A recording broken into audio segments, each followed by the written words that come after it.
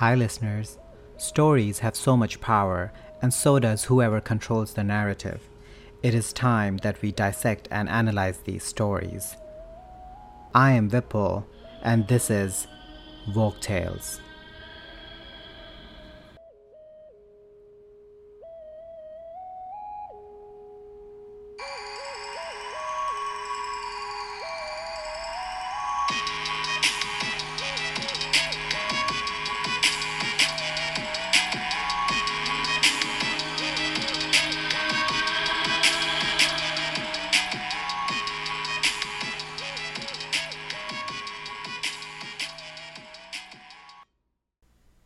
Hi, everyone. As the existence of Ruth Manning Sanders' collection, A Book of Magic Animals, implies, some creatures seem more prone to lives of enchantment and adventure than others. And one fairy tale classic is the frog. Amphibians with attitude have been known to make prophecies, jump from the mouths of cursed girls, and turn into royalty. But not many frogs can claim the resourcefulness of this African fairy tale's titular character. So on that note, it's story time. The first character we meet is Kiman, who once glimpsed the daughter of the Lord's Sun and the Lady Moon, or more accurately, the girl's reflection in a pool, and has been determined to marry her ever since. She is described as being all white and gold. And while that might be referring to genetic luminescence, I'd very much like to know if it's an original detail or if the description has been anglicized. My guess would be the latter. Having never spoken to this girl is not an insurmountable obstacle to Kiman, but her never leaving her parents' celestial realm kind of is. So he's been making the rounds asking for assistance from all the most powerful animals he knows. None are remotely interested in his one-sided love story. Eventually, Kiman is in such despair he plans to drown himself in a pond. Fortunately for him, he has not quite exhausted all avenues of assistance. As he declares his intentions, Mainu the frog emerges from the pond. "You haven't asked me to carry your message," he points out. "How can you get to heaven?" Kiman says ungratefully, "when people who have wings cannot." Mainu just tells him to write a letter already. He then takes the missive in his mouth and travels to the well where the servants of heaven come to collect water. When they let down their jugs, Mainu hides inside one and is carried up to the palace of Lord Sun and Lady Moon. Once the water carriers leave, Mainu hops from his hiding place, spits out the letter on a table, and goes off to hide in a corner. When Lord Sun enters for a drink of water, he's baffled. Having ascertained his water carriers did not leave the letter there, he goes to consult with Lady Moon.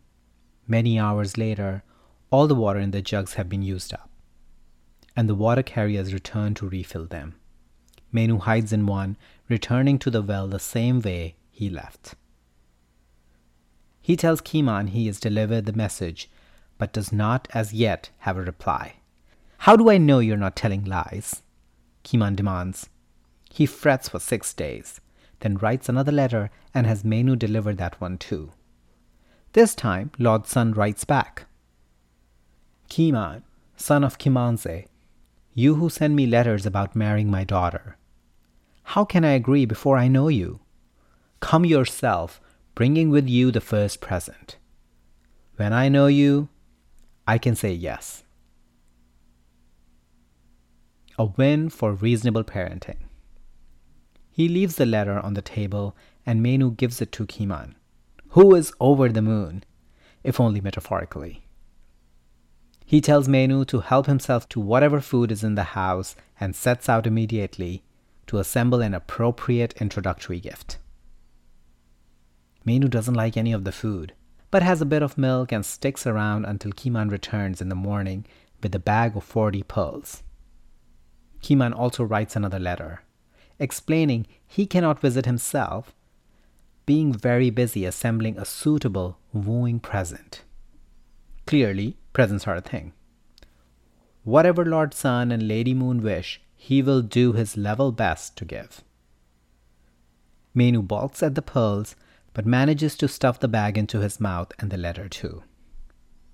This time, Lord Sun and Lady Moon read the letter together. Who is it that comes with these things? Lord Sun marvels. I have never seen him. I don't know his name or what he's like. But he has come a long way. He must be hungry and should be fed. Lady Moon lays out a meal and they go away to consider their reply. Lord Sun wants a sack of gold as a wooing present. A price Kiman is more than happy to pay. There's only one problem. Mainu is physically incapable of carrying such a burden to heaven with him. Kiman is not good at handling difficulties. He threatens suicide again. Mainu tells him to calm down, asks for a piece of gold, and goes off to look for a solution. He calls on a medicine man called Omari, who in exchange for the gold piece teaches the enterprising amphibian 2 spells. How to make big things small and small things big, and how to breathe blindness or sight into someone's eyes. Hopping back to Kiman's house, Mainu proudly demonstrates the first of his newfound skill. Instead of being happy, Kiman thinks of another problem. If his suit is accepted, how is his bride supposed to get down? Presumably not in the mouth of a frog. Have I failed you yet? Mainu wants to know. Kiman admits he is not. Mainu has calculated for this exact obstacle and sets his plan in motion as soon as night has fallen in the palace. Searching through the rooms of sleepers, he comes to the girl Kiman is so desperate to win and breathes blindness into her eyes, which is horrible for her and frightening for her parents, who consult their family wizard on what's best to do. This maiden is promised in marriage, the wizard declares, but not married. The longing of him to whom she is promised has caused this mischief. Let her be given to him, and her eyes will open. I have spoken. Yes, we know you have spoken. Were you possibly bribed, wizard? Because your diagnosis really sucks.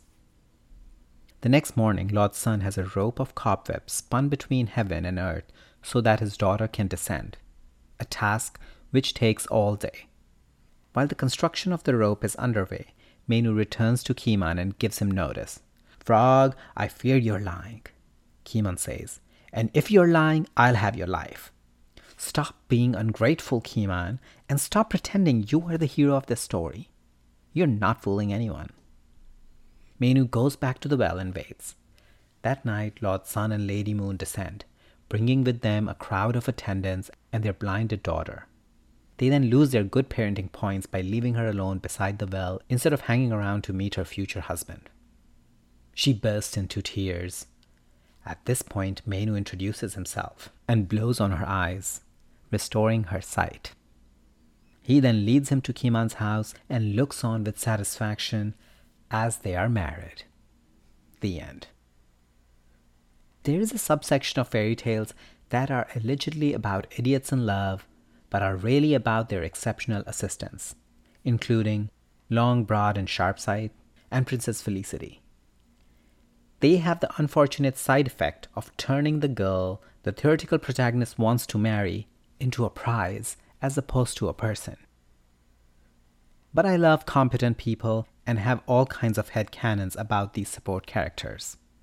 Despite his unethical approach, I think Mainu the Frog deserves a spot on that list. On that note, bye for now.